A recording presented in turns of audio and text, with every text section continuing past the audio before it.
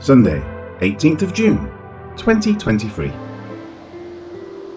For in him we live and move and have our being, as also some of your own poets have said.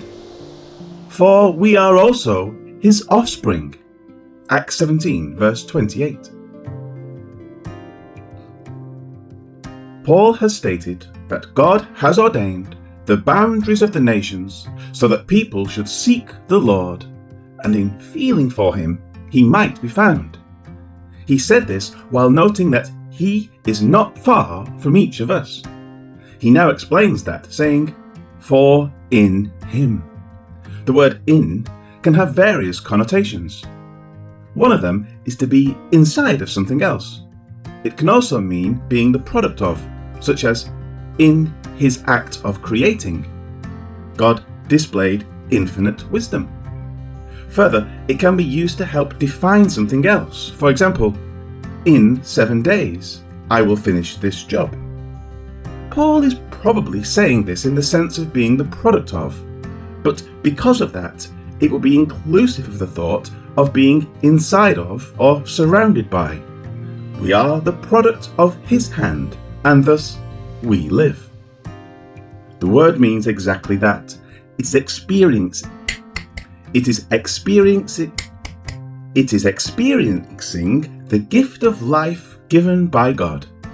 We are the product of his act of creation, but we are also being sustained by him, as it says in Colossians 1 and Hebrews 1. For example, for by him all things were created that are in heaven and that are on earth, visible and invisible, whether thrones or dominions or principalities or powers. All things were created through him and for him, and he is before all things, and in him all things consist. Colossians 1, 16 and 17. God created and he sustains. Further, Paul continues saying, and move. The word signifies the act of moving. It is translated as wagging in Matthew 27:39. In Revelation, Jesus tells the church at Ephesus that he will remove their lampstand unless they repent. However, the word also is used figuratively to indicate the arousal of passions. Ellicott seems to rightly argue that this is the intent here. This is the only time Paul uses the word. Its other two uses in Acts are by Luke, one in the sense of provocation, and another refers to stirring up sedition. If the first word, live, refers to the physical existence of man, this would speak of his emotional nature. Remembering that the purpose of Paul's words is based on the previous verses where man is to seek after God, this makes complete sense. First, man is created by God, and our lives are the product of his hands. Thus we have a responsibility to search out the one who so fashioned us. Second, our emotions are a part of who we are, and they are to be directed to conduct that will support our seeking after him. Third, Paul continues with, and have our being. The words are an unnecessary paraphrase. It is a single word meaning are. Therefore, an equivalent idea is and exist. Not only do we have life as a product of his hand, but our continued existence, from moment to moment, is fully known to him and dependent on him. This is reflected in Jesus' words. Are not 2 sparrows sold for a copper coin, and not one of them falls to the ground apart from your Father's will? But the very hairs of your head are all numbered. Do not fear, therefore. You are of more value than many sparrows. Matthew 10:29-31. The existence of the sparrow is known to God. The state of the hair on our heads, which is a part of our existence, is known to God, and the number of our days is known to God.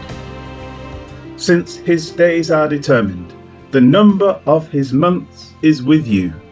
You have appointed his limits, so that he cannot pass. Job 14, verse 5. Paul's words indicate the total dependence of man on God.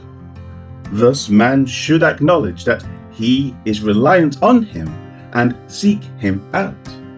His nearness makes this possible, and it is thus man's duty to perform. With that noted, Paul next goes outside of Scripture to make his point, saying, "As also some of your own poets have said." When he says your own poets, he's not referring to Athenians specifically, but Greek-speaking Gentiles whose work was known and quoted among the people. By quoting such a poet, it would lead the Athenians to know that he wasn't just a wandering Jew, but an educated man who knew Greek literature. As for the word poet, it is introduced into Scripture here, poietes. It signifies a doer or a performer. In this case, because Paul will cite poetry, it refers to a doer of poems. As Paul notes poets in the plural, he is indicating that what he will cite is found in more than just one poet. It was a well-known thought used again by another. The poets are Aratus and Cleanthes. Paul cites their words, saying, "For we are also his offspring." In other words, these Greek writers understood that man is the product of a greater being. The being they ascribe their life to may not be the God of the Bible, but the premise of being the product of a divine being was understood by them. Aratus was from Cilicia, where Paul was from. He lived from 315 to 240 BC. Cleanthes was from Bairam, Turkey, living from 331 to 232 BC. Concerning this line of poetry, Barnes writes, quote, "This precise expression is found in Aratus, Phaenon, verse 5, and in Cleanthus, in a hymn to Jupiter. Substantially, the same sentiment is found in several other Greek poets. Aratus passed much of his time at the court of Antigonus Gonatus, king of Macedonia. His principal work was the Phoenomena, which is here quoted, and was so highly esteemed in Greece that many learned men wrote commentaries on it. The sentiment here quoted was directly at variance with the views of the Epicureans, and it is proof of Paul's address and skill, as well as his acquaintance with his auditors and with the Greek poets. That he was able to adduce a sentiment so directly in point, and that had the concurrent testimony of so many of the Greeks themselves. It is one instance among thousands where an acquaintance with profane learning may be of use to a minister of the gospel." End quote. The specific lines of poetry from Aratus state, quote, "From Zeus begin, never let us leave, his name unloved. With him, with Zeus are filled, all paths we tread, and all the marts of men. Filled, too, the sea, and every creek and bay. And all in all things need we help of Zeus, for we too are his offspring." Aratus, from Phenomena. Cleanthes' words are almost identical and are in a hymn to Zeus. Paul's point is that truth can be found in other religions and philosophies, and it can be used for the benefit of evangelizing. However, this does not mean that the religion itself is true. In verse 23, he referred to a Greek altar to show that he was not introducing foreign gods. He does the same here by supporting his knowledge of God with words from Greek writers. They may have been confused about who this God is, but they could not say he was introducing a foreign one. Rather, he is clarifying what was stated by them. Life application. When evangelizing someone of another religion, asking what that person believes is a good way of helping him process what you are telling him. This is because most people really have no idea about their own religion.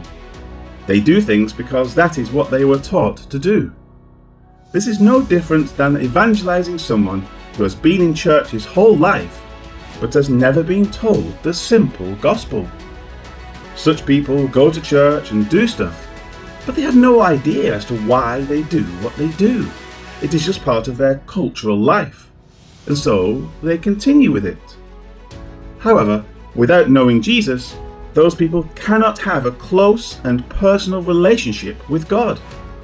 Introducing them to what Jesus has done will make this possible. There will no longer be a need to do stuff because Jesus has done it all. Be sure to get out and tell people about Jesus, our great doer.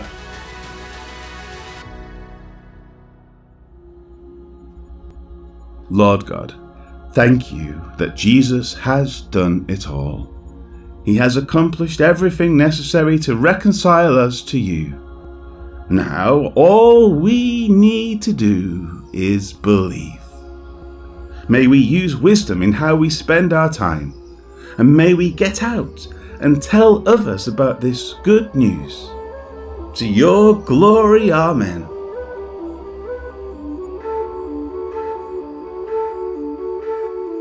By his power we live and move and exist. Some of your own poets have said, "For we are his children."